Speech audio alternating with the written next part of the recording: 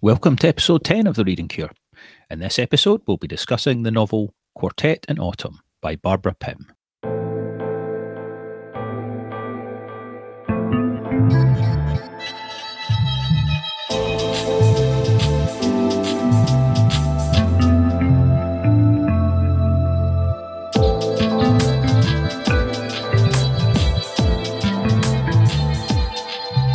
Welcome to The Reading Cure, where great books and great ideas are what we like to prescribe. My name is Dr. Stephen Davis, and my co-host is Dr. Alexander Fox. Barbara Pym was an English novelist who enjoyed two distinct periods of success in her literary career. In the 1950s, she wrote a series of social comedies, including Excellent Women, Jane and Prudence, and Less Than Angels, which attracted considerable critical acclaim, including from the poet Philip Larkin, who became a lifelong champion of Pym's work. Her novels often featured church-going, rural communities, and anthropologists, the latter being no doubt inspired by Pym's 30-plus years working as an assistant editor for the scholarly journal Africa at the International African Institute in London. Pym's fifth novel, A Glass of Blessings, received poorer critical reviews, and come the early 1960s, both her sales and relations with her publisher were in decline. This marked the onset of what has been termed Pym's wilderness years, as she published nothing at all between 1962 and 1977. Then, in January of the latter year, the Times Literary Supplement published an article about the most underrated English novelists of the century, and two of the contributors to that article, one being Philip Larkin, highlighted Pym as having been hugely underappreciated. This sparked a renewed interest in her work from publishers, and later that year, the landmark novel, which we'll be discussing today, A Quartet in Autumn, was published, going on to receive a nomination for the Booker Prize that year. Barbara Pym would only live another 3 years after this. She died of breast cancer in 1980, and thus only experienced the early years of her literary revival and renewed appreciation by critics and the wider reading public. Pym never married, despite having a number of relationships throughout her life, and lived with her sister Hilary in her final years. Hilary and others would go on to champion Pym's work after her death, helping to establish her reputation as one of the great English novelists of the 20th century. Coming then to this novel, Quartet in Autumn, this poignant tragicomedy tells the story of four London office mates in the 1970s, Letty, Marcia, Norman and Edwin, who are all approaching retirement. All are bereft of partners, have little in the way of close family, and few social contacts outside of their work. Letty's retirement plan is to move it to a house in the countryside with her friend Marjorie, but this is scuppered when the latter becomes engaged to a local minister. Whereas for the withdrawn Marcia, retirement allows her to retreat entirely into her own world of categorising her strange collection of tins, milk bottles and plastic bags, which she pursues obsessively in the grand but dilapidated home that was formerly her mother's. As time goes on, Marcia becomes increasingly alienated from social life and indeed reality itself, and stops eating properly despite having recently been operated on for a breast tumour. With the retirement of the two women, Norman and Edwin equivocate about how much to keep in touch with them, eventually leading Edwin to do a belated check-in on Marcia. He finds her emaciated and close to death, and she passes away shortly after in hospital. This tragedy, however, leads Edwin, Norman and Letty to rally together again for her funeral, with the hard-up Norman ultimately learning that Marcia has left him her house. Letty comes to see more hope for finding some fulfilment in her retirement, which may well involve a more attentive friendship with Norman and Edwin. Now, just before we begin our discussion of today's featured book, I just wanted to remind you that there are a number of things you can do to help support the podcast if you have been enjoying The Reading Cure. You can hit subscribe on YouTube or on podcast apps. You can follow us on social media. We're on Twitter, Facebook and Instagram. And lastly, we have a Patreon page as well if you'd be interested in supporting us there. You can find links to all of these on our webpage, which is thereadingcure.com. And thank you to those who are already supporting the podcast in various ways. That support is hugely appreciated.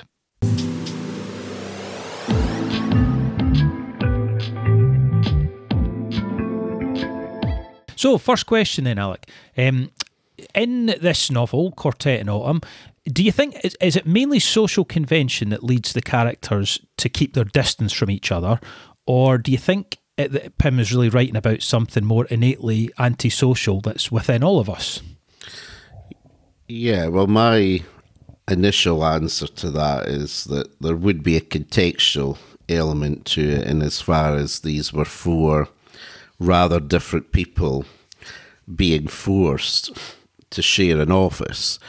And in that context, it was difficult for them to be that open with each other. They were also leading rather reclusive lives out with the office. So I think that's why they could kind of come across as wary about how much they open up, because it is a work environment, and quite an intimate one, in the sense of four people within one office, and yet they keep their distance there. So I do think there was the contextual element, but there could be a more wide-ranging element. And because if you think about what it is to have a self, as we ordinarily view it, a self, we have a public-facing self, our persona, and then we have a more private self, which we may share and ordinarily do, at least with a few intimate others. But that sort of difference between the public and private self means that practically all of us are hiding something from the wider world. We all have our secrets or things that we don't want to disclose, and that can vary in extent. There might be some things that we haven't shared with anyone, and so there is that thing about the nature of a private self that suggests that, you know, human beings don't disclose everything, that they hold back from others, particularly others that are work colleagues, as these four were. I mean, they weren't only work colleagues. Part of the subtlety of this novel is that while they were work colleagues on paper and they weren't quite intimates, they were in this kind of liminal zone between colleagues and friends. They were the only community that they really had, the four of them. They were the only real friends that they had, even if they fell short of being friends. So yeah, I think that it is part of our nature to hold back. Maybe not to be antisocial necessarily, but not to be too open. We all feel like being closed to some extent. We don't want to be open books completely. Yeah, that's interesting. I think so. I mean, it is. I think in terms of the idea about how much is it convention, or is it antisocial, or indeed, as you say, maybe more just a kind of guardedness, that, you know, the public face idea. I think it is some combination of the two. I mean, it struck me, it was, you know, there's an interesting scene early on where one of the women in the office, Letty, goes to this restaurant for lunch called the Rendezvous, but the way it's depicted, you know, it's full of people who go there alone, you know, and it's all, and it talks about office workers who just come in and shovel some food in their mouth quickly and leave, you know, and there's a point where somebody at our table maybe looks up to, maybe, you know, they're not coming together, but this woman maybe is going to make a comment about the menu and Letty doesn't take her on, and it does kind of, depict a kind of working world where there are kind of conventional channels that people are operating on in terms of how far they go socially. I think that's true, though. Also, an important the idea about the kind of, you mentioned the liminal idea of this, you know, the space they're in, because you know, they have interesting conversations together in the office, sometimes about, you know, random things. You know, sometimes they're talking about getting older and about death and about, you know, and then they'll talk about their holidays, and, you know, there's a kind of mixture of the maybe the more conventional public stuff, but maybe occasionally a bit more of openness about themselves. They certainly know the details of each other's lives, and the fact that they are all quite lonely and quite isolated. They're aware of that. So yeah, they're in a kind of funny place, I think, and I think that's what they're grappling with really in this book, isn't it? That they you know, whether to become friends or not, or quite how that could even work given what they're all like. You know, it's a sort of uneasy transition that they're not quite sure they want to make, actually, as the, you know, the kind of retirement of Letty and Marcia looms. So yeah, I think there is both, isn't there? I think there's certainly, well, there is, and I remember reading a book by a philosopher, I can't recall his name, but it was called Awkwardness, and it was about the nature of awkwardness, and he he said that awkwardness is where social norms break down, or they can't really encapsulate a given situation, and therefore it's awkward. And there is an awkwardness to some extent with the characters in this office. They're very familiar with each other in a sense because they see each other day in, day out, 5 days a week. But there is a kind of awkwardness or hesitancy about how far they should, be, how much they should become friends, how much they should open up. As you say, they do open up about certain things, but they don't go too far. They don't. Yes. It doesn't go into the realm of friendship quite. And that's because I think they're existing in this awkward zone of, being very familiar with each other in one sense, but in another sense, not really knowing each other too well and being rather different people. And there isn't really a social role that encapsulates that liminal realm, between work colleague and friend. You could say associate, maybe, acquaintance, but it's really hard to define what they are to each other. It's not quite workmate just, and it's not quite friend either. It's quite a strange one, really, because I mean, for example, it's there's almost like a sort of married couple familiarity. There's one point I think where Letty Cookins mentioned, and it says she knows that inevitably Norman is now going to describe how he likes to fry everything, and he makes bad omelets. It's like that sort of kitchen sink familiarity. So they have that, but it's like in a way they know each other too well. They've had so much of the kind of concrete humdrum of each other that they don't really find each other a very exciting prospect, actually, socially in some ways, and also they are different. So there's a kind of strange mixture of intimacy and distance, actually, like if it's maybe antisocial isn't quite the word, but there's a sort of unwillingness actually to get too involved with each other, maybe partly because they do know each other in some ways quite well and are not that interested. Well, I think that's a very good point, that they do know each other very well in terms of certain details of their lives, their home lives, even though they've never visited each other's homes until later on in the novel with the tragic circumstances. But in one sense, you could see them, or certainly Norman and Marcia, as a kind of couple, but a kind of couple that have got well past the honeymoon stage, and they know each other, what they're going to say, what they think, but it is rather wearying and unedifying.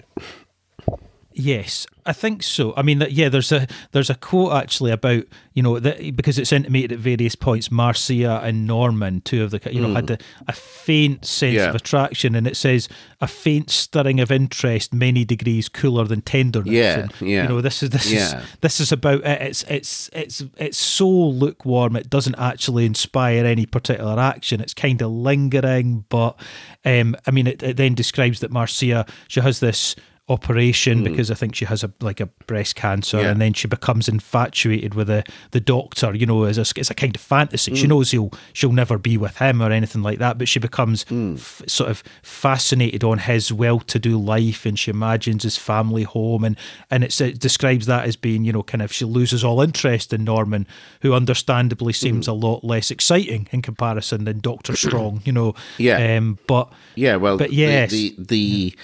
when we look at Norman, we're looking at an ineffectual man in many ways. He is a sort of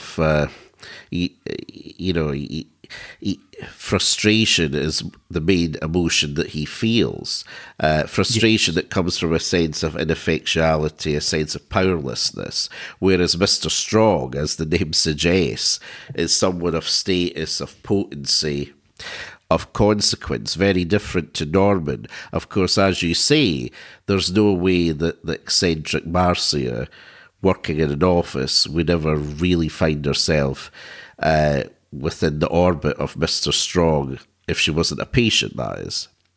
Exactly. So yes, while Marcia has turned her head in her fantasy to Mr. Strong, it's the Normans of this world that she would that would be possible dating partners, and you could see from both sides why that doesn't really happen. It's not very tempting, isn't it?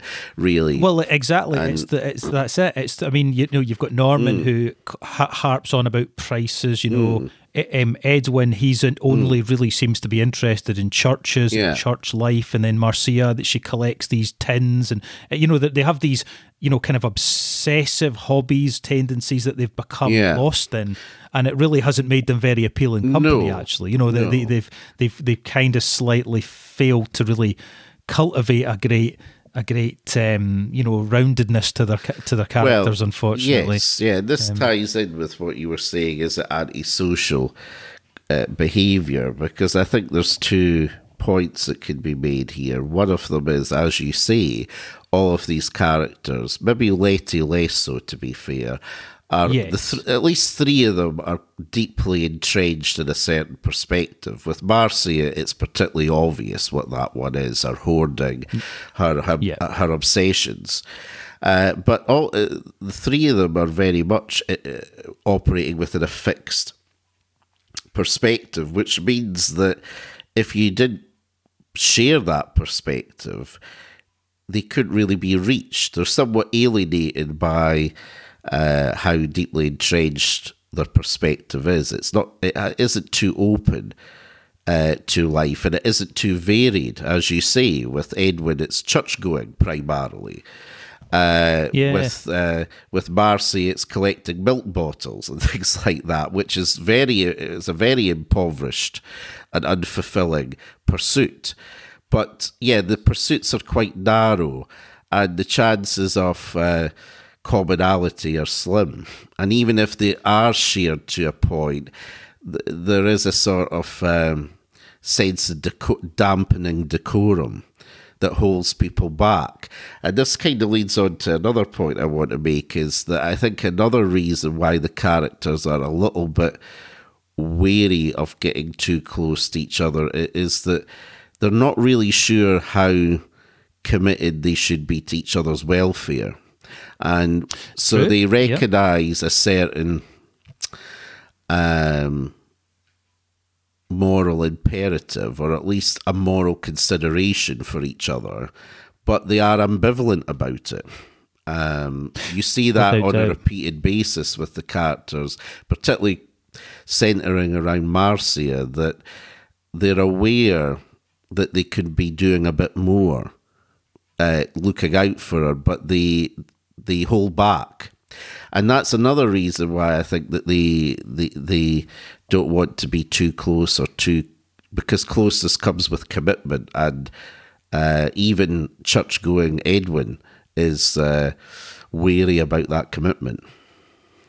Without doubt. I mean, I think that's absolutely key, that point there, Alec. And I thought was quite ingenious, really, about Barbara Pym's writing, is that she kind of, you do see social convention, but actually it's like the characters themselves, maybe for their slightly more antisocial or just ambivalent mindsets, are using social convention as an excuse, actually, at times. They're thinking, oh, well, maybe the social workers involved exactly. in RC are, it's definitely been used as a kind of sometimes public justification to each other or justification to themselves, because it's not just to kind of chastise them for that, because obviously, the social worker that does visit Marcia, she's a very difficult person. She doesn't really want her there, and she just rejects this kind of reaching out. So they're not really quite sure what to do, and they're not very motivated to do that much either, unfortunately. No. But I think that's a very good point that you made, that I would say they weaponize that social convention, because one of the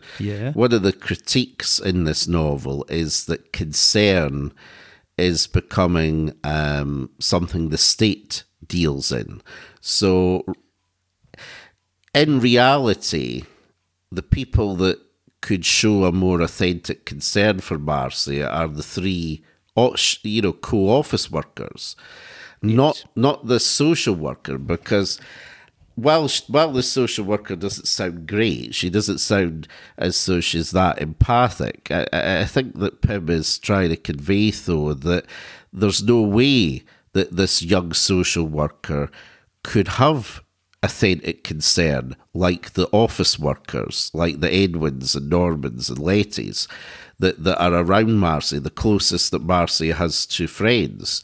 I'm not saying necessarily that meant that they had to look after Marcy like a relative necessarily, but you can't magic up that concern, and it getting handed over to the authorities, to the state, it actually allows people like Edwin to step back from helping Marcia, because, he's relieved to hear that the state looks after pensioners, old folk, because it means he doesn't have to do it. And this is something that we also see in the modern world with therapy, in that I think that, unfortunately, there will be some people that think, right, okay, my partner is depressed and such, I'll just hand them over to a therapist to deal with it. I'm not saying that's wrong, because obviously they can get help through therapy, but it does mean potentially that people in their actual lives end up doing less. I think so. I think you're right. I mean, I think that there's definitely a strong moral critique running through the novel about people shunning responsibility for each other. Exactly. It's not to say, I mean, again, and I think it's really well done, because in the case of Marcia, I mean, it's very clear that there's almost at some point, every character that considers her takes a kind of solace in thinking of somebody else that might be solving the problem. Yeah. Our doctor thinks that way. The social worker thinks that about, oh, that's good, there was some office mate coming to visit, that's great. They're all kind of a bit baffled and a bit stumped, but at the same time, in the case of those that are the as close as she's got to friends, and she doesn't seem to have any family, they really are the ones that know her, that could make a bit of an impact. And yeah, they don't do enough. I mean, they have the lunch, don't they, Norman and Edwin, after quite a bit after both the women have retired, and they kind of they do it and they go through it, but they're kind of very explicit about the fact it's a duty, and they're glad to have gotten it out of the way. They don't really want to, and even the sort of responsibility they do kind of allow themselves to feel only goes so far, so they do. Yeah. And I do think that's one of the main critiques, isn't it, about people passing on responsibility. Of course, Pym is aware, as we are reading the novel, that Marcy is not an easy person to deal with, and she is the ultimate hot potato. People are passing her on to other people. But I do think that she's nevertheless saying that Letty, Norman and Edwin perhaps could have done a little bit more for her. And the irony is that they recognise that and do more for her after she's died.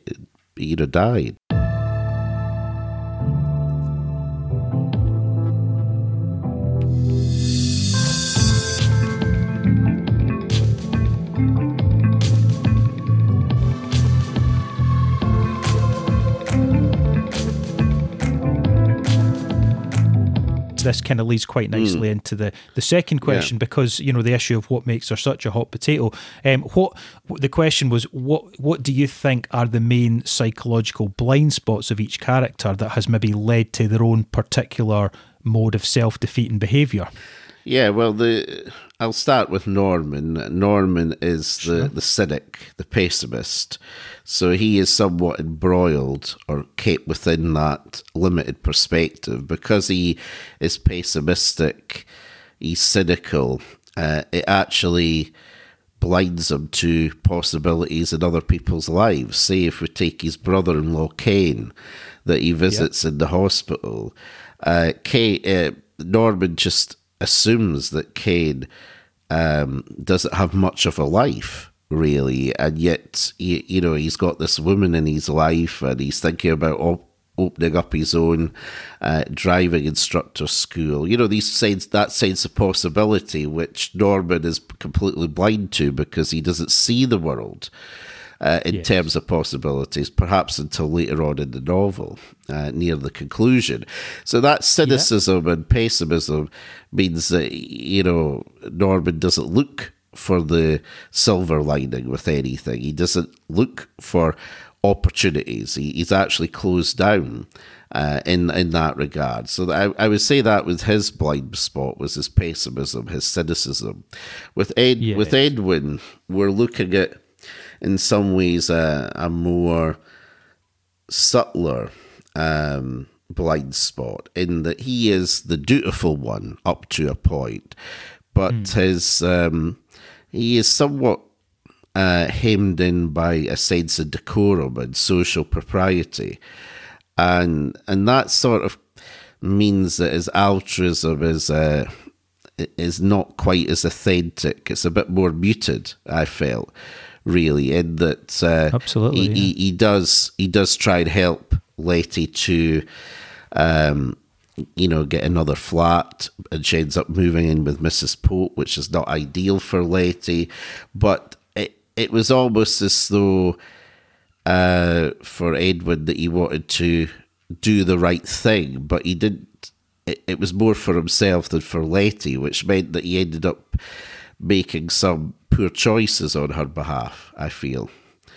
I would agree. Yeah, I mean, if I maybe just was to jump in on those two, because I think those are very good points. Yeah, just in terms of Edwin, I mean, he seems to me to be the most, to be quite an interesting combination, insofar as he, as you say, he's dutiful, and he's explicitly religious, and so he thinks a lot about what's right and what's wrong. But he's deeply, he's kind of adopted a strange widower bachelor lifestyle. It's described basically that his wife has died, and this has given him a lot of freedom to go out and do what he really likes, which is get involved in all these kind of church social events. And there is a kind of real carefulness about committing to things that aren't enjoyable for him. He loves to go for drinks with Father G, as he called, his local minister, and he has this kind of abstract thoughtfulness. He definitely does. But yeah, to me, there is just there's a detachment. There was one quote I noted, which is that where they're actually in the hearse together going to Marcia's funeral, when it's and the quote is, so it's quoting Edmund. He says, "I brought Phyllis here," said Edmund in a matter-of-fact manner. "It's the nearest crematorium for where I live." Yeah.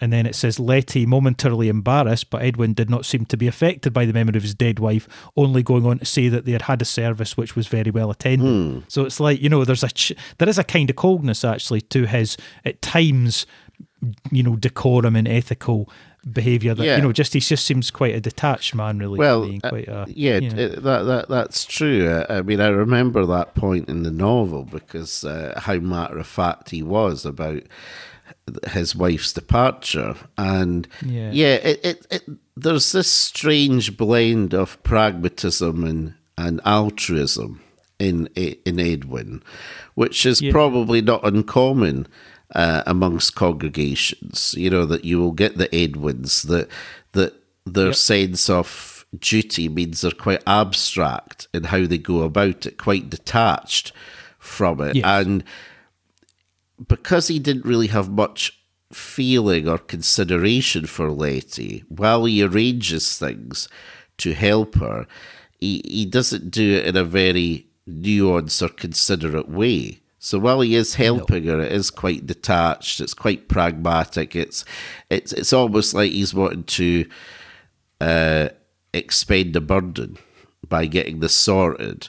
He's doing it probably more for himself, to be honest, than actually for Letty, because he didn't really consider what might suit Letty. He didn't consider that maybe Mrs. Pope would have been the ideal landlord and co-tenant for her. It was all. There was almost a contemptuous disregard for Letty, almost like, well, this will do for her. I think it wasn't very considerate, even though he did actually fulfill a duty in a way, but a duty, as you say, in a kind of detached and way. He's a pragmatic altruist. It's a strange blend of qualities.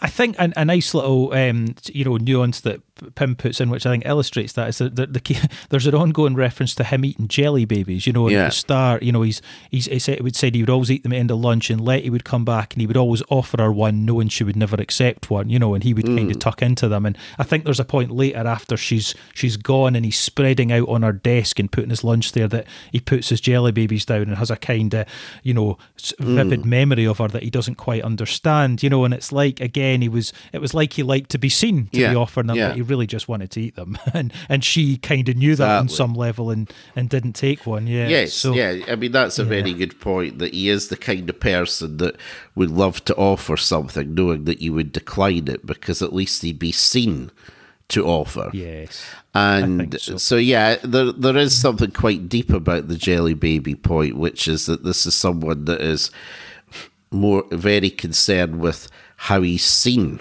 to be dutiful and altruistic, but is quite reserved, as you say, quite cold in some regards, and quite detached, really. I mean, when him and Norman, when they have the lunch with, the Letty Marcy after they've retired, there's the issue of paying for it, and obviously Edwin is aware he's better off than Norman, so he feels it should be up to him, but then he says, don't worry, I've had lunch vouchers, I hardly paid anything for it, so he's kind of got, it's been a cheap lunch, and he likes that, so there's a stinginess. There is a stinginess in terms of money, and there's a stinginess in terms of how much he puts himself out. There's no... He's an altruist that would never sacrifice anything. So there's a kind of limit there. Exactly. There's no real sacrifice. And I'm sure that Pim was suggesting that when the lunch vouchers run out, that they might not be getting invited to lunch anymore. Well, that's and it's this sort of mean-spirited gestures that we see recurring in the novel. I'm reminded of Letty's first landlady, how when she has a coffee morning for the tenants to discuss their next landlord, that she uses the cheaper coffee. Because you don't want to use the more expensive coffee on that lot. So there is this sort of mean-spiritedness, and people. Generosity is pretty rare in this novel. In fact, it's almost like a unicorn. It doesn't exist. There's no real generosity of spirit, because as we've said, the four of them, particularly Norman, Edwin, and Marcia, are so mired in unconstructive perspectives that there's little possibility for them to be that generous. Even the gesture of Marcia leaving her home to Norman can't really just be put down to generosity. Her motives are a little bit obscure. It's not clear cut that she thought much about Norman's plight, and that's why she left it to him. Perhaps she did up to a point. But there's also just the darker point that, there really wasn't anybody else, that was it, that there was no family. He was probably her preferred of the three at the office, although she's got an ambivalence about him. But it's not... There was the cousin and her son. She left some money to them. So it does seem like that Marcia did think a bit about Norman's situation, but it wasn't... We know how she feels after she sees him watching her with the milk bottles, like how irate she is, and what she thinks of Norman quite sometimes. It's far from friendly. It's like both. So I was going to say, it's like, but that's a very interesting one, that the way they both misinterpret each other at that moment, and in terms of she sees him as she calls it loitering with intent or spying, which she never considers he maybe actually would have wanted to just come and see her. No, and he can't also really admit that to himself. It's like he's driven by his unconscious to get a bus in the direction of her house, and he doesn't exactly know why. And again, it's like it's funny. He's kind of, his meanness, if you could call it that, is maybe slightly different from Edwin's in terms of it's like he's got this sense of being a victim of the world. It's like he's it says he's never known his mother. He's brought up by an aunt, and he's just got. It's like he's that kind of. That kind of man that's just feels very inferior and feels bitter, and so he's kind of quite out of kilter as well with his kind of tender side, actually. So it's a strange one, that kind of yes, their perspectives on each other. Norman does feel a bit more tenderness or a bit more warmth towards Marcia than what Edwin ever did.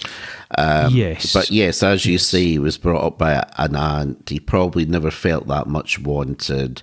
And for a man in the 1970s working in an office, it would have been emasculating in that way, because it would have been seen in that more patriarchal times as a woman's job. And so I think there's even some kind of reference to that element of it in the novel. Right. So, and Norman feels ineffectual, and he's very frustrated. As you say, he feels like a victim, even though the injustice is a bit more obscure that he suffered there too. But when we look at Letty, we're looking at someone that her perspective or her limitations are not as obvious as the others. It's not as though she's a stand-in for Barbara Pym, but she's probably the closest character to Barbara Pym in that she has a bit more awareness of proprieties, and also a bit more awareness of the subtleties of what's going on. But her limitation is a certain passivity. She is rather timid for most of the novel. Yes. And that does change near the end for Letty. But for much of it, she's mired in a kind of passivity of following other people. What Marjorie, for example, wants. Marjorie suggested that they live together in the retirement, and it's a bit like she is a follower in that regard. And you see that with Mrs. Pope, who's a bit insufferable, isn't she? But yes, Letty is quite timid and toes the line. But she is more aware of people's ungenerous comments or acts, and she tries to be more considerate, even if she's somewhat limited in what she does.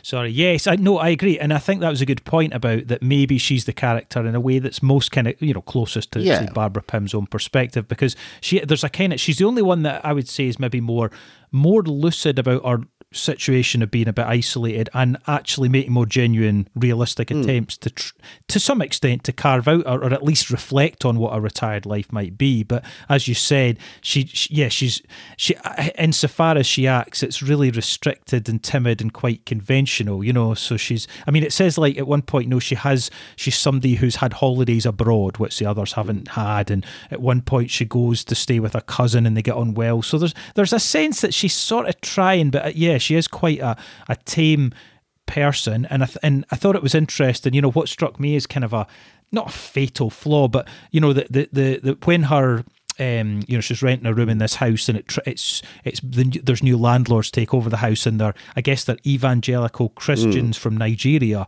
and so obviously there's a real kind of cultural clash there, and it's like, because there's obviously kind of implicit racial prejudice kind of ripples through that as well, obviously the idea of Nigerian landlords and so on, but it's like with her that what seems to put her off the most is the idea that they're very lively and loud people, and they're depicted as actually quite warm and welcoming towards her, but it's like the liveliness is too much for her, so she then goes and moves in with this very stern, quite chilly older woman, Mrs. Pope, who's not really going to be a joyful person to really live with, but it's like the kind of she was just a bit too mired to her kind of the conventions of her upbringing that made her feel like she had to make that move. So it's not. Well, yes, that's a very good point, that the liveliness is something that she finds off-putting, and so she makes a bad decision there to leave. I'm sure at one point she recognises that maybe it would have been best to have stayed with the Nigerian landlord, that it would have been more welcoming, it would have been warmer, actually, rather than this austere Mrs. Pope. But somebody like Letty, see, Letty is the only one in the novel that has the capacity for regret. The other three don't. And because she has that capacity for regret, the more lively people are around her, the more she might be aware of what she's missed out. And the more that she could regret what has happened in her life, even if she's not actually quite sure how she got from her youth to where she is currently. She's been so timid and perhaps unreflective at points in her life that she doesn't really know how she's got to this point. But she's found herself in a somewhat bewildering situation. But there is that sense of regret there, which the others don't have. She is also the only character that is, and this might be an odd way of putting it, but it is a sign of a certain strength that she has, in that she's the only character that can recognise desolation or bleakness of her circumstances at points. The other three do not see that, at least consciously. It's either that they don't have the capacity to see the bleakness, or they're so well defended against it.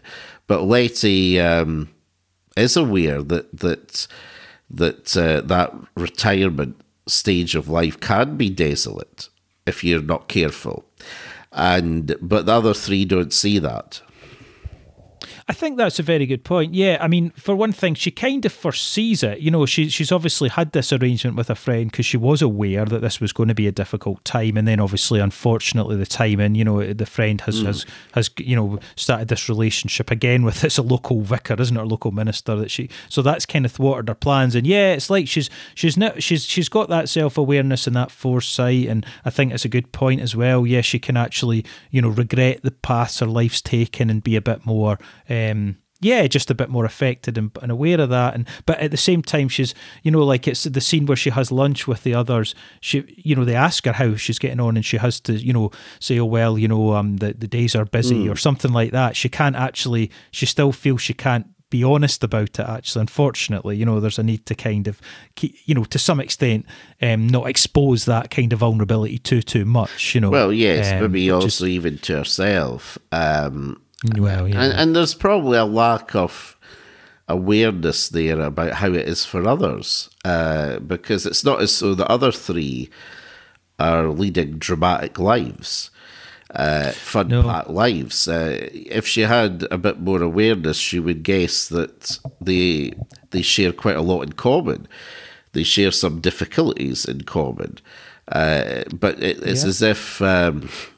She wants to keep that sense of propriety and social decorum continuing in her behaviour. Really, what she says is to cover up those vulnerabilities. I know that's true. When we look at Marcy, obviously we're looking at the most eccentric of the four by a long way, and indeed, probably nowadays she would be diagnosed with OCD. You know, with this hoarding and ordering tendencies, and there's obviously a paranoia that she has too. She is someone that's suspicious and therefore quite ungenerous in her judgments of others.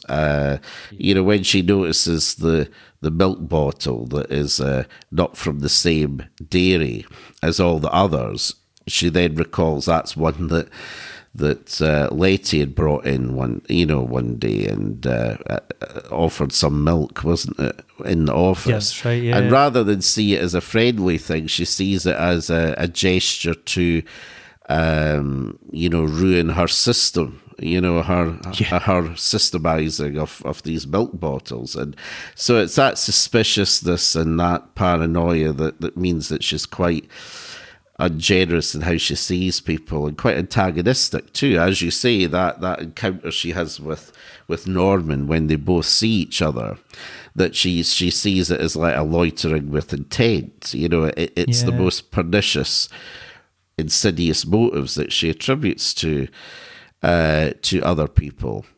But of course, Barbara Pym does not make her out to be someone deeply unpleasant either. She shows the character's vulnerabilities. Her infatuation with Mr. Strong, while it's very misguided and very much a fantasy, is still showing that there is some, romantic tendencies in Marcy. Is still some affection, if we could always put it that way. Even if it is obsessive as well. I mean, her feelings for Mr. Strong are as obsessive as the collecting of milk bottles, because she has to go and visit his house, stand across from it, have a look at it, see what his garden might be like. So there's still an obsessive quality. Not quite a stalking quality, but you never know if she'd been younger what that might have become. Yeah. No, I agreed. Yeah, I think that sums up Marcia well. I mean, I agree. It's like, it's again a character so well written, actually, because there are these little moments. There's one point where Norman, she's about to leave the restaurant and she's not really enjoyed it. She's clearly very out the habit of socialising, having been retired for a while. But then Norman says, something like, "Oh, we're enjoying your company," or "We don't get the chance to speak," or some little kind of warmth that really resonates with her and keeps her there. But by the time she's got to the end of it and she's now thinking about this milk bottle that she's actually brought with her, she dismisses the whole lunch as a waste of time. But, she then does this very kind of disturbingly antisocial thing of following Letty and demanding she takes this milk bottle back, and then she walks away feeling like it's been worthwhile in the end, so a very kind of disturbed mindset, really. Well, yes. It's the kind of, it's the tragedy actually with her that the one who has, really psychologically disintegrates, when she's removed from the kind of day-to-day, I suppose, buffer of just or just the connection with others. She's also the one that's the most paranoid and hostile to others. That's that's putting herself in that isolated situation. Actually, that's affecting her sense of reality. Well, so it very has. kind of tragic. It has. The ordering of the milk bottles, you feel that is a way of her trying to impose some order on her life and a sense of control, and as ineffectual or misguided as it may be. But because our focus is on things like milk bottles rather than mowing our lawn or socialising, more things that are pro-social, because mowing the lawn is also thinking about your neighbours as much as it is about oneself. And likewise, socialising is thinking about others. She's on this sort of private quest to order these milk bottles and order her clothes and things like that. So obsessive, but also time-consuming. I mean, that's one of the things that Barbara Pym says about Letty's first day of retirement compared to Marcy's, which is that Marcy's kind of flies by in a way because she's so obsessive. And it's that compulsive behaviour would be no doubt a way of avoiding her fears and her pain. And I would suspect that what had happened to, Marcy's mother's death and also Snowy the cat's death, that these have been traumatic for Marcia, but she's never, got in touch with that pain and worked on it, reflected on it. She rather goes on these quests to order things that have got nothing to do with that, and therefore are safe in a way. They are obsessive distractions from probably that deep-rooted pain that never gets looked at. I think that's a good point. Yeah, I mean, certainly the degree to which she's kind of detached herself from others, and of course the way that she always seems to perceive a reaching out so cynically, at any time like the social worker comes, or I think there's a point where Letty says, "Oh, you're looking a bit tired," and offers to make her a cup of tea, and she, at that point earlier in the novel, she kind of recognises the kindness, but she still has quite a cruel thought about, she thinks, oh, is it an old sheep or something she thinks Letty is, and there's just always a kind of cynical reading which is strange, that given that this is quite straightforwardly people having a little bit of sympathy for her, she doesn't see it, Yeah, it's more ungenerous than what Norman thinks of others. I mean, he is a cynic, but she is particularly suspicious, and because she's got such an unusual private life, if we can call it that, she would not want people knowing what she's up to. She would have to suspect people, if they were coming to her door, do they want to pry? Because she's doing, these odd private pursuits, which you must know on some level is a bit unusual. But in the novel, when she tries to find out where Snowy is buried in the garden, there is a sort of sense that she's maybe looking a little bit at that pain. That's true. But it doesn't amount to anything, because unfortunately for Marcia, it's all too late. The scene you described, where Norman encourages her to sit a little bit more when they're having lunch. I mean, she acknowledges that up to a point, but again, it's too late in terms of their circumstances for it to amount to anything. If they were still working together and they had gone to lunch together, that would have been much more consequential for their lives. That change, as small as it might be, but it's at the wrong time, and that's part of the tragedy of her circumstances, is that when anything that is a bit constructive just doesn't happen at an opportune time or the right time for Marcia.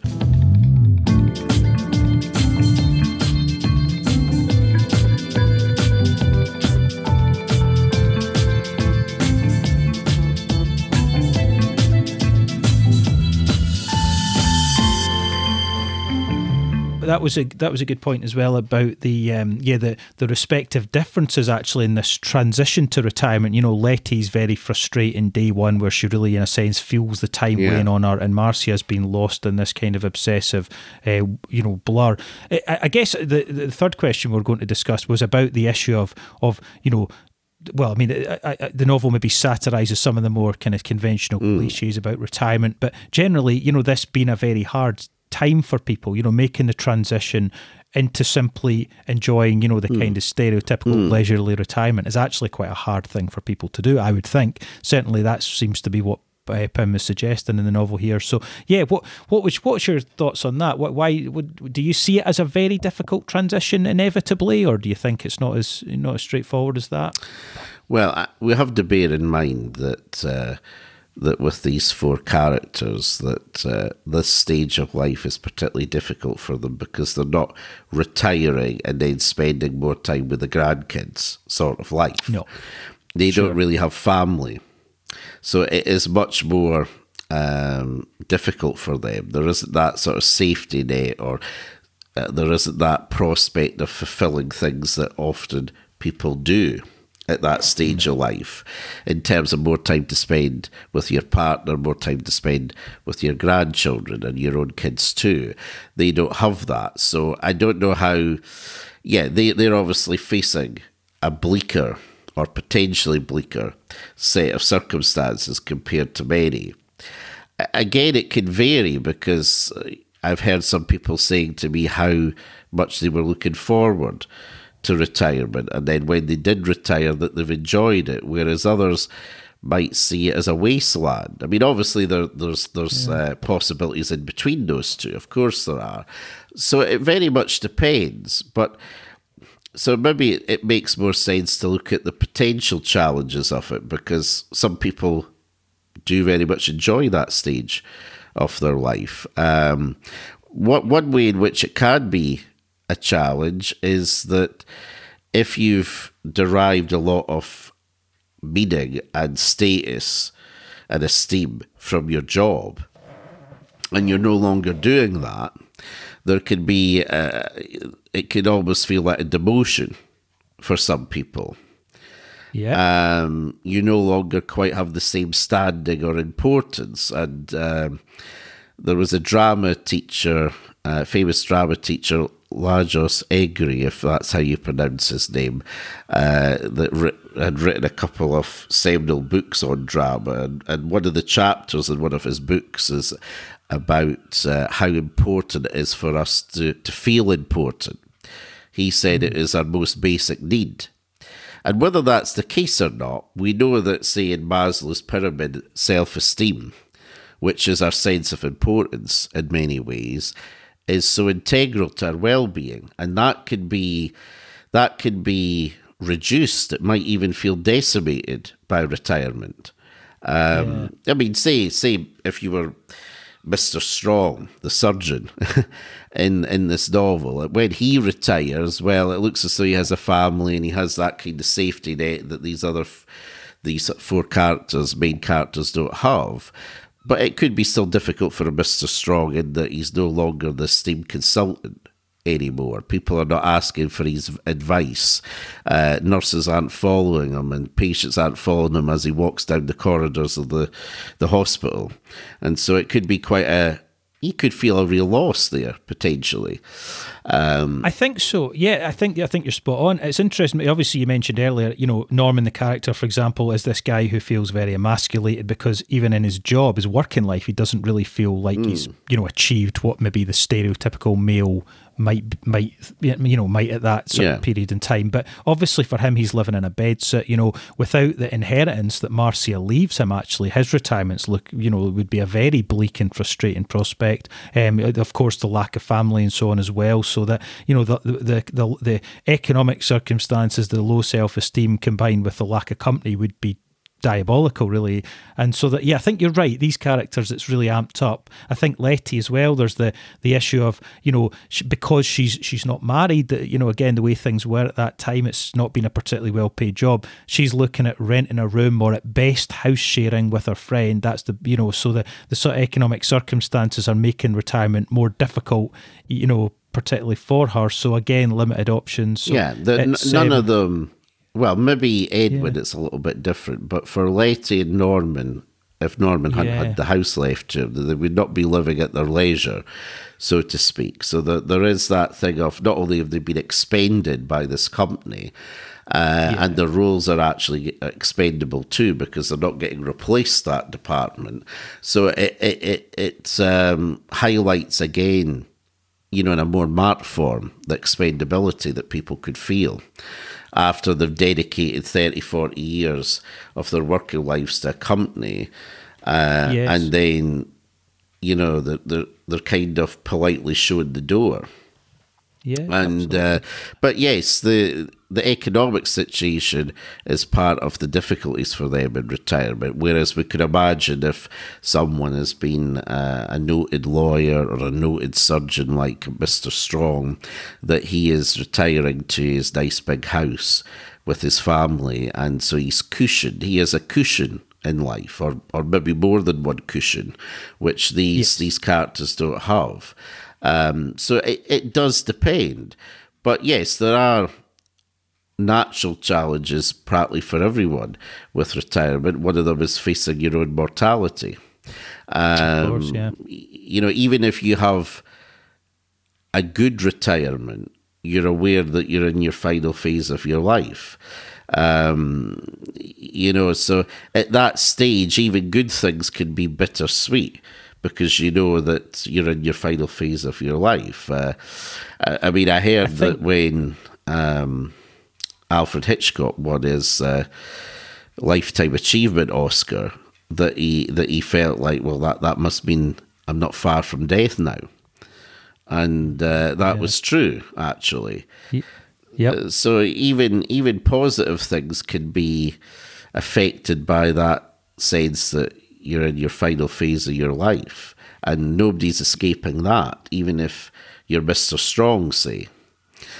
No, I think that element is key, really, isn't it? Because obviously the title of the novel, Quartet in Autumn, it's referring to the autumn of life, and there's recurring mention to leaves. I think at one point it talks about Norman, he doesn't use up his holiday time, and then it says that these unused holiday days sit there like dead leaves. Yeah. And then later there's Letty, I think she's having a woodland walk with her friend who's talking, at length about this new man that she's in love with, and who of course they won't live together. And it describes her seeing the beech leaves in the woods and wondering if it might be a good place to die, thinking about this idea about countryside. It's really about death, this idea of moving out into the country. So yeah, I think that's unavoidably, part of the Well, it difficulty as well is. for these characters. It is. Yeah, the Letty is actually the only one that really reflects on death.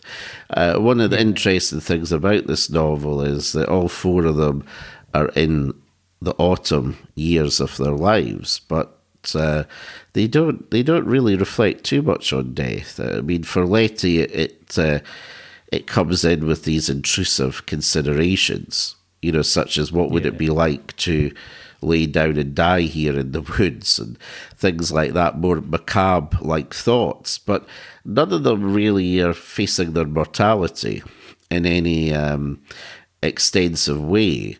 And, philosophers like Heidegger would say that it's the confrontation with our mortality that allows us to be more responsible and authentic in our choices. And there's the therapist Irving Yalom that wrote a book called Staring into the Black Sun, I think it's called, which is facing our mortality.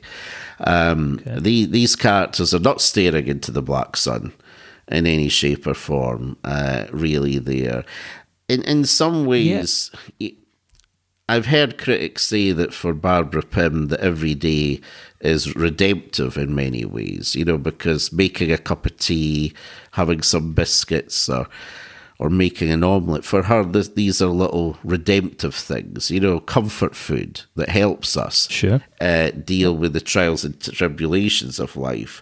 But there is also the thing that the everyday, as existentialist philosophers keep on banging on about, can sort of obscure our mortality, and in obscuring it, we can get lost in the everyday and maybe lose sight of what is essential. Because even if the black sun is difficult to look at, by confronting it, we're reminded of what's most important in our lives and how our lives are finite, and we must, make good decisions for our own benefit, for our own good, as much as we can. I think so. Anyway.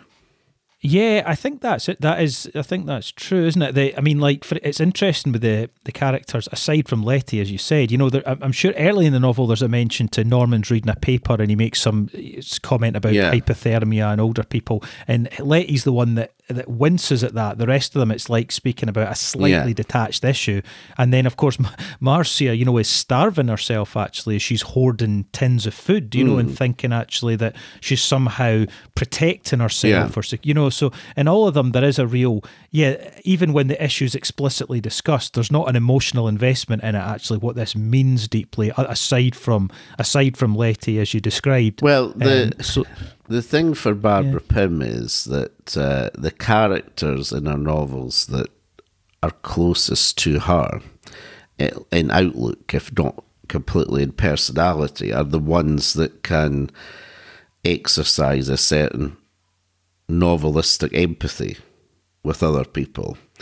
And Letty in that scene is demonstrating that. She can imagine, what it must be like to be in that situation, how it's a situation that she may unfortunately have to confront if she's not too careful.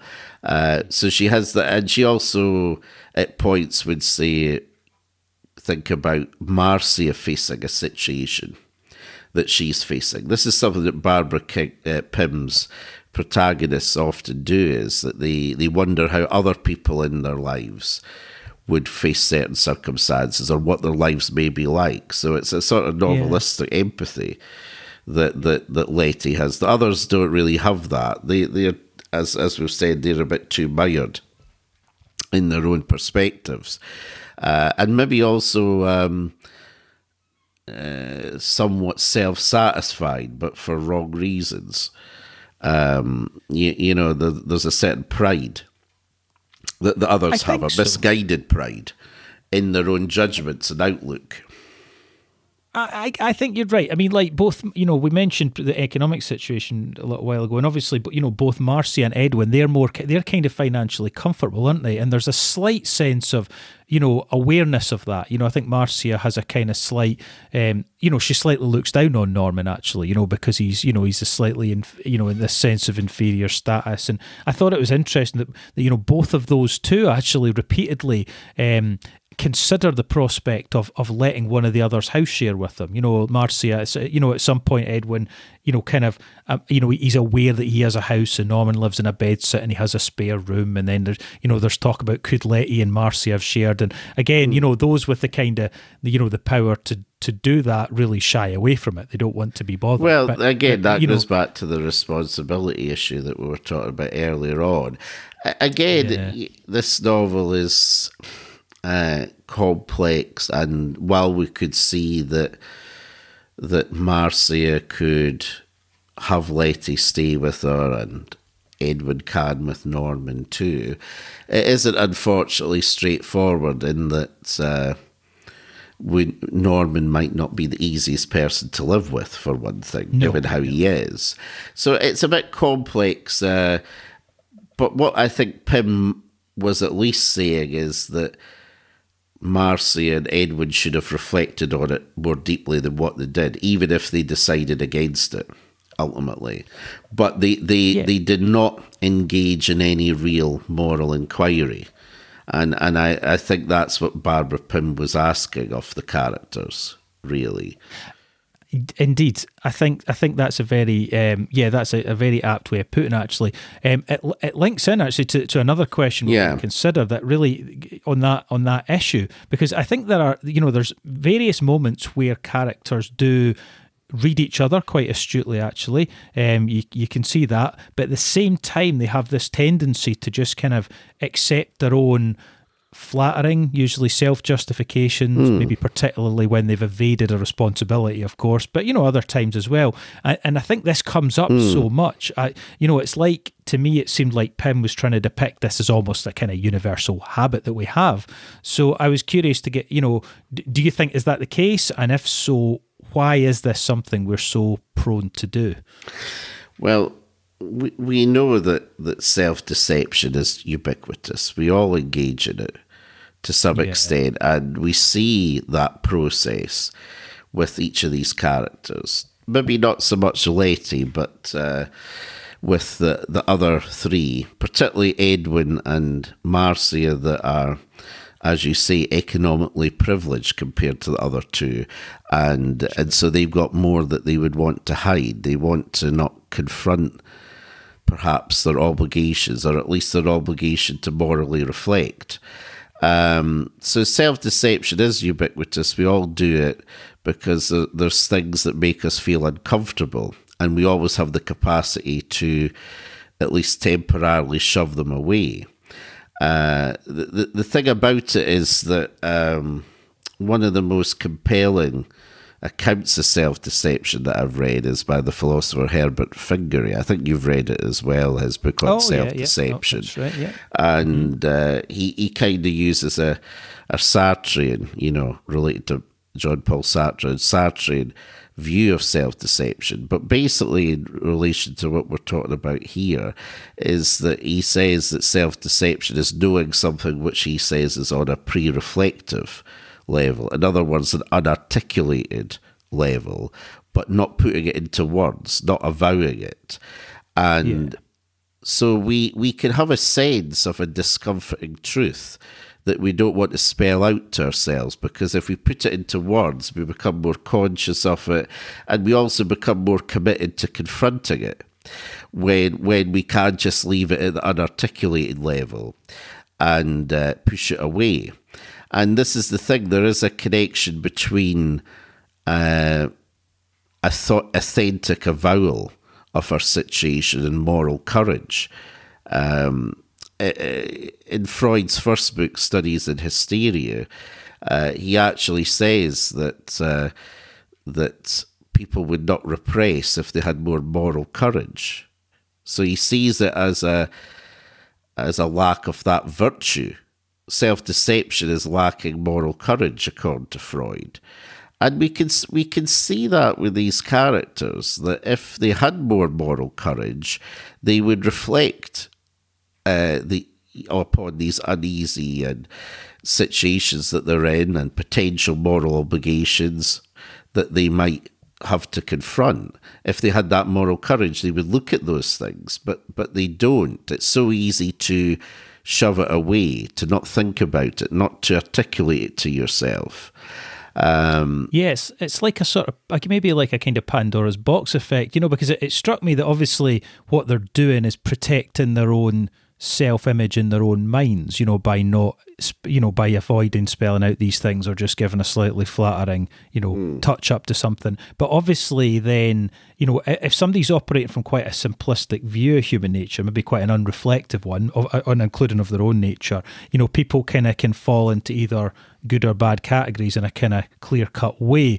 And so obviously as soon as people start to maybe own selfish thoughts, and really own that, then it kind of raises the question of which camp they'd be in, actually, the good camp or the bad camp. So yeah, I kind of wondered maybe there is a sort of I think you could say moral laziness there, or just a tendency to kind of try and stick with a more straightforward positive self-image, actually, that could be just kind of shoving such ambiguities down into the unconscious a little bit when, as you described, maybe we do get a sense of them, but there's a discomfort that we kind of then shy away from a little bit.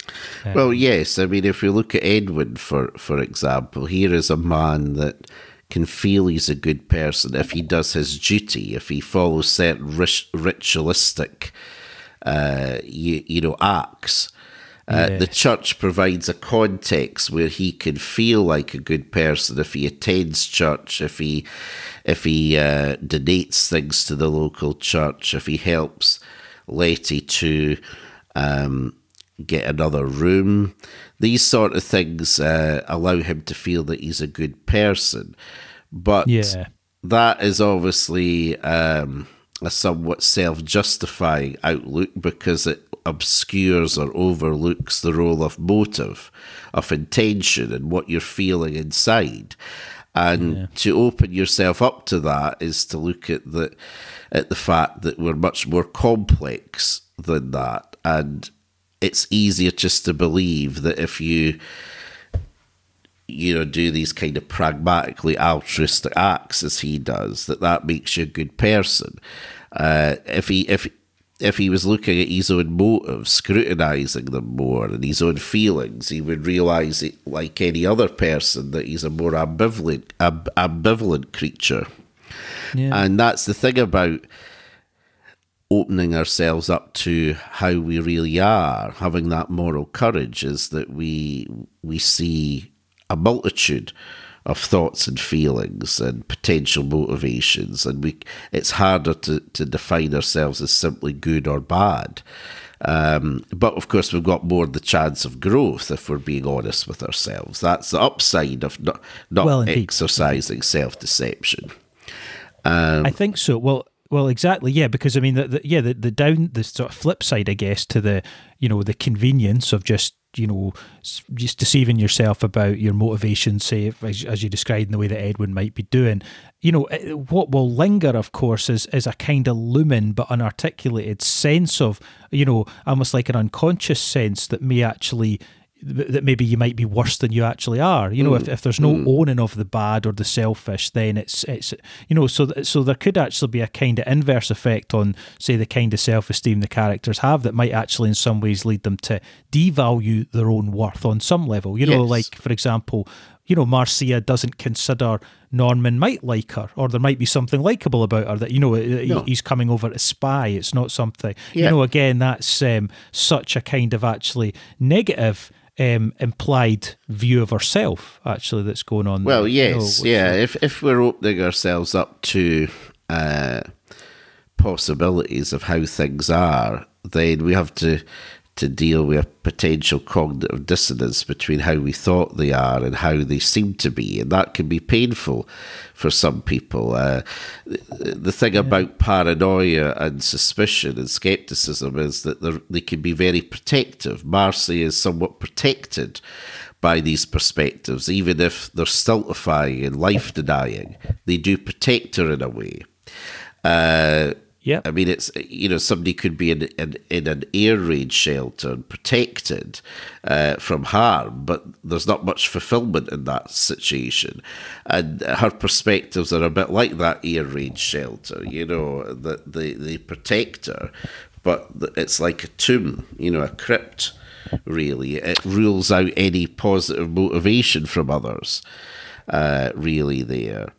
And well, exactly. And I think when we look at self-deception as well, I was just thinking about a book written by an existential psychologist and therapist, Robert Firestone, called The Fantasy Bond. And his view is that many people have a fantasy bond, which is this imagined connection with someone. It doesn't need to be like Marcia with Mr. Strong, but that is certainly a very good example of a fantasy bond. And he felt it actually precluded us from living fully and living authentically, because these fantasy bonds, like she has with Mr. Strong, they give her some attachment and meaning in her life, as illusory as it is. But if she actually was to lose that fantasy bond and face up authentically to the bleakness of her situation, then there could potentially be some change there. But she lives in this self-deceiving state where she has this connection, this bond with Mr. Strong that doesn't really exist. It is almost a complete fantasy, but it is her main attachment in her life.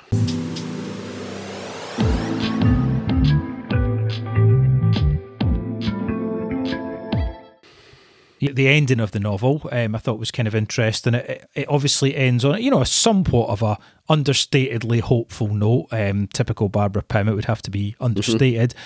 So I guess the question really was, what are the potential prospects for these characters to have happy, maybe, or at least less isolated retirements? So I don't know, maybe I could kind of, give you, my kind of take first for that one. I mean, I thought it was kind of, there was a kind of poignant irony, really, I thought, to me, that the most antisocial character, really, you could say, in the novel, or at least the most isolated one, has done this grand gesture, obviously, in leaving her house to Norman, which her death and they're getting together to organise the funeral and so on is almost like a potential catalyst for the others to actually maybe get over that awkward bridge from colleagues to being friends, perhaps. So, I'm not, it wasn't, it certainly, it was far from a happy ending or even a terribly positive ending, but I thought, there was maybe signs there, and obviously there's the kind of slightly, the final page, the ideas that Letty's friend Marjorie in the countryside, who's now, been dumped by the vicar and is now suddenly eligible, is encouraging Marjorie to bring Norman and Edwin out on a day in the countryside, this idea. But it kind of ends with a sort of, humorous line from Letty in a way that she, something, that suddenly she was aware the future had more possibilities. It's not that she thinks they're all about to become, two couples and live in the countryside, But, it was like, it was enough in a way to slightly, give her a sense of possibility that she wasn't seeing. So I thought there was a sort of, a kind of moderate but, somewhat upbeat finale going on there. It wasn't like I just have, an out-and-out bleak prognosis. What did you think? Well, there's a number of things I thought about. I agree with what you're saying, that there was a more possibility for these characters, and that's probably to do with the fact that the death of the most eccentric and antisocial member probably allowed those three to be closer, actually, because one of the interesting things about their choices is that when they have that lunch in the rendezvous, that get together, they have the four of them together, which is, I suppose, the right thing to do, but it doesn't occur to Edwin and Norman that they might just invite Letty, and that Marcy is too difficult a person to relate to and leave her out. I'm not saying that would be the right thing to do, but because Marcy was included and Marcy is so eccentric, it makes the get-together more complicated, and perhaps some people, might think that what was the point, really? You know, like she comes after Letty with the milk bottle and thrusts her at her and then walks away. I mean, if it was me, I'd be thinking, I don't want to meet this person again. The other somebody asks her, "What have you been doing with your retirement?" And she says, "That's my business." Yes, she cuts them dead. Exactly. So she is quite antisocial, to say the least. But because she's died, and it's brought the three closer together, you know, because they've now got more of an awareness of the finitude of their lives and also what they've had in common, that they could be there for each other in a way, up to a point. There is that to a point. That's what makes it a bit more hopeful, obviously in an understated way. So that there is that potential for them to recognise the importance of being there for each other, because they're all that each other has in a way. And with Marcy not being there, it's probably going to make it easier for them to socialise, actually, with each other, because Marcy did make it more complex, to say the least. I think that is a good point. It was like she occupied their thoughts in a kind of guilty way, but in a way that demotivated them to, you know, Norman and Edwin particularly, to actually take any action to instigate something. It was like a kind of hot potato kind of situation. Well, exactly. And out of social decorum and a little bit of concern as well, if they were meeting in the future and Marcy was still alive, she'd always have to be brought along, and that would just make them disinclined to do it. Whereas now they could come occasionally to the country and see Letty, and they could. There's a chance of more of a friendship. It was like a certain alignment of circumstances. You know, obviously Norman has been left this house by Marcia, so he, you know, obviously mentioned, you know, enhanced maybe self-esteem, but you know, economic means. Edwin, it's hard to imagine him changing much about his kind of, you know, bachelor church-going lifestyle, because he seems so deeply invested in that. But I mean, he does have that part of him that wants to do the right thing to a point and meeting up. So you could see that a little bit more. Yeah, but I would say that because Edwin and Norman hadn't quite faced retirement like Letty had, that when they do, they probably would rely on each other more for company, because they are what each other has, really. I'm sure that Edwin... They should. I know that Edwin would be involved with the church quite a lot, but still he would probably recognise that meeting up with Letty and Norman was some company, and that they did share this commonality, even if it wasn't something that they originally wanted or they had recognised before Marcy's death. But the second thing that I wanted to say regarding it is that I did find the end of the novel a bit curious, because I don't have it right beside me, but I think probably the last line said something about a recognition of the infinite possibilities of change. You know, that life had the infinite possibilities of change. I think that's exactly what it is, yeah. And I thought to myself, is this a misstep from Barbara Pym? Because this is an immaculate novel in so many ways. We know how subtle and humorous it is. But that last line, it just doesn't gel with the rest of the novel, I feel. I feel it was a misstep to put it that way. Maybe it was what she deeply believed, but I'm not sure that the characters prove that, to be honest. No, it's a good point. I hadn't thought about that word. Infinite possibilities for change just seems so contradictory. It's funny. It just seems like an unwarranted upbeat sentiment, or a philosophy of life that the novel doesn't justify. It's funny, really, because the first line of the novel is, that day the four of them went to the library, though at different times, you know, which just absolutely sets up perfectly, you know, what we see, you know, this connection. So I think you're right, to go almost full circle to such a infinite change. No, I think and it's not even really implied in the scene that's just happened, actually, you know, in terms of the the sort of somewhat reconciliation with a friend in the countryside, because Letty still, has got now a more guarded view of this friend. She seems less inclined to be led by her, actually, because of having been ditched and then maybe tried to be picked up again. So, I think so. I think that's... The thing is that,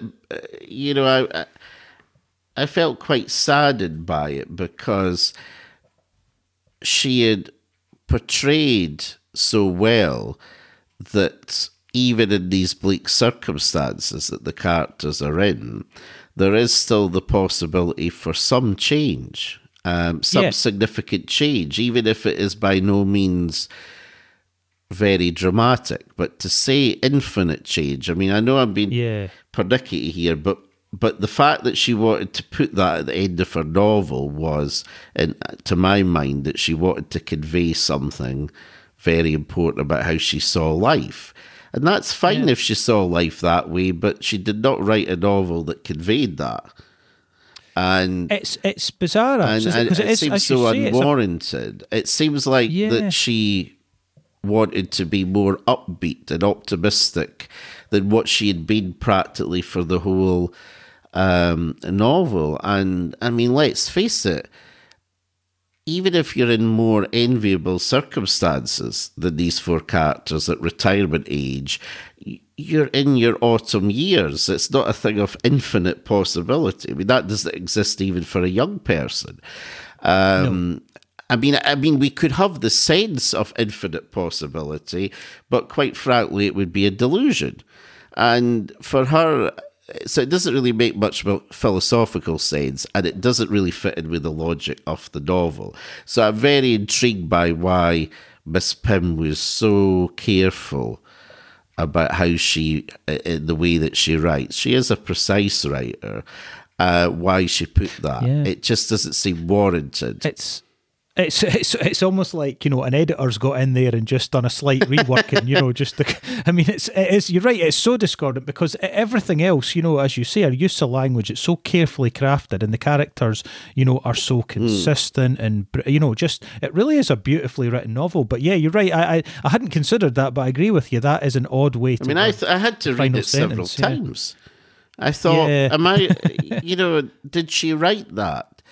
And I mean, I'm not going to be one of those nasty critics that says, like a decadent poet, that just spoils everything. Like one of those tiresome seats that just say, oh, well, that spoiled the whole novel. But I'm not meaning that at all. I'm just so intrigued that she wanted to write that sentiment, because, first of all, it's more a bumper sticker sentiment, I'm afraid. And secondly, she certainly didn't write a novel that supports that view of life. I remember in a speech that Pinter gave, to Bristol University about his plays, that he said that plays of the past had often portrayed life with a capital L, and he was intimating that he was portraying life with a small l. And that's what Barbara Pym does brilliantly, life with a small L. Yeah, that's not life with infinite possibilities, with a small L. No. Yeah, and it's like, you couldn't cut another sentence out the novel really without something being lost. But yeah, you're quite right. It is a little bit, funny that the final sentence just doesn't quite fit. It really, there's no getting away from it. If she'd conveyed that. I think actually, in a way, I didn't read it carefully, and I just almost filled in, my own imaginings of what it would have said, which being that, Letty realises there's a little bit more possibility opened up to her than she might have thought there had been. A very kind of, you could make a very modest claim for a kind of positive ending, which I was kind of, obviously doing there. But yeah, you're right. I don't know. It's far out. That it is. I mean, if she had.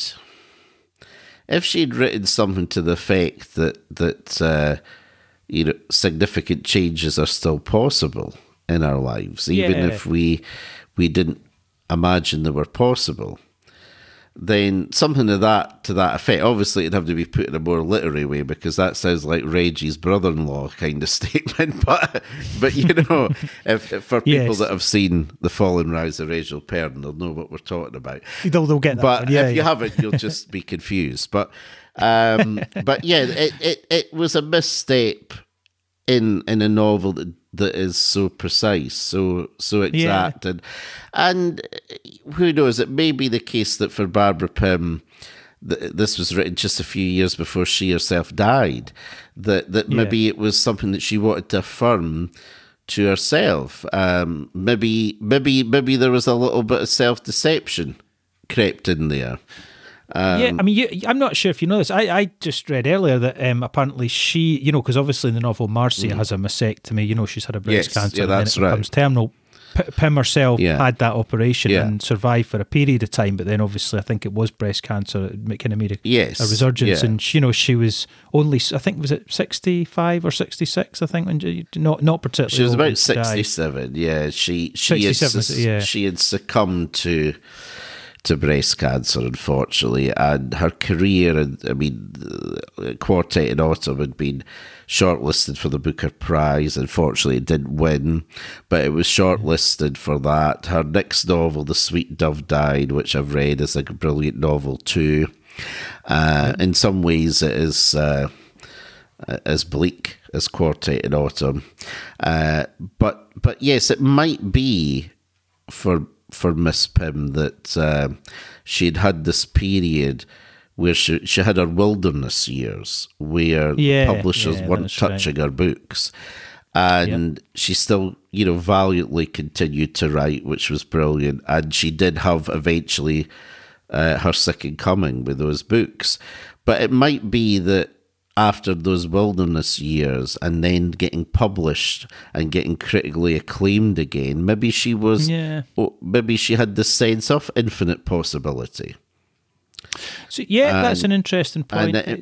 I would say that as great as that was for her and for us as well, because we were treated to these great novels, still I think it is a bumper sticker sentiment.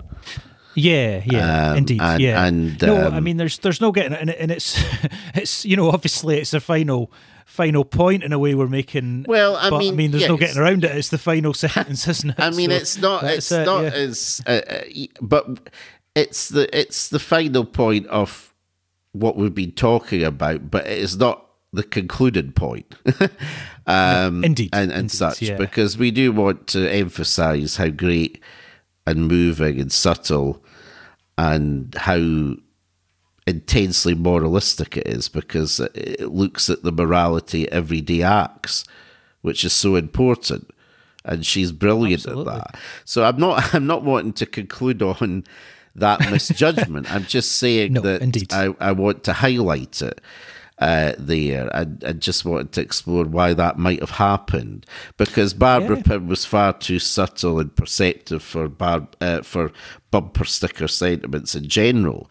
But something, and I'm just so intrigued why an editor didn't spot that and think, wait a minute, is this something that needs to be changed, or at least have a discussion with her about that? Because, well, as I said, my best theory is that the editor has inserted the word infinite, where it said limited, and that's the. But no, I don't know. It's strange, isn't it? It's hard to come up with anything. Well, she was not writing a traditional romantic story that had to have a terribly happy ending, so there was no need to fudge it in that way. No. I suspect, though, that's what she believed. She was probably elated by a recent good fortune, good fortune that was deserved. But it was a bit of a misstep, and and we just wanted to say to our listeners that we don't feel that it encapsulates the outlook of the novel, and dare I say, of life either, really. And that's stuff, right. we'd probably get more listeners if we were saying things like life is a great infinite possibility of change, because you know, that who doesn't want to hear that? Who doesn't want to hear that or believe that? Yeah. But again, we spoke about the power of self-deception, and yes. You know, there aren't infinite possibilities in life, but that doesn't mean to say that we've got to be Schopenhauerian about it as well. Exactly. No, and I think that's what's great about Barbara Pym's writing is just the fact that it's just incredibly true to life, and she that's why, you know, she is a brilliant novelist, and her novels are so compelling for that reason. And she generally doesn't err on the, you know, unconvincingly bleak or optimistic. Actually, it just seems very much on the nose, you know, for. Yes, but I mean, life as it's lived with a small. Yes, exactly. She is a brilliant portrayer of life with a small L, which is the life that we generally all lead. Yes, you know, exactly. Not everyone, but most of us, and she shows that there is the capacity for change. There's the capacity for humour. There's the capacity for poignancy in that life. There's even the capacity for tragedy in that life. Because let's face it, Marcia is not a Greek tragic hero. But there is a tragedy there that happens in her life. And so there's something very moving and beautiful about that. And we're not just saying this so that we don't get death threats from ardent Barbara Pym fans. That was one of my motivations, but so good qualification. I think so, but no, that's what we're really being, and that's what we should have as our concluding statement. There is the fear that we're so worried that we haven't really smoothed it over that we go on for another 3 hours on this issue.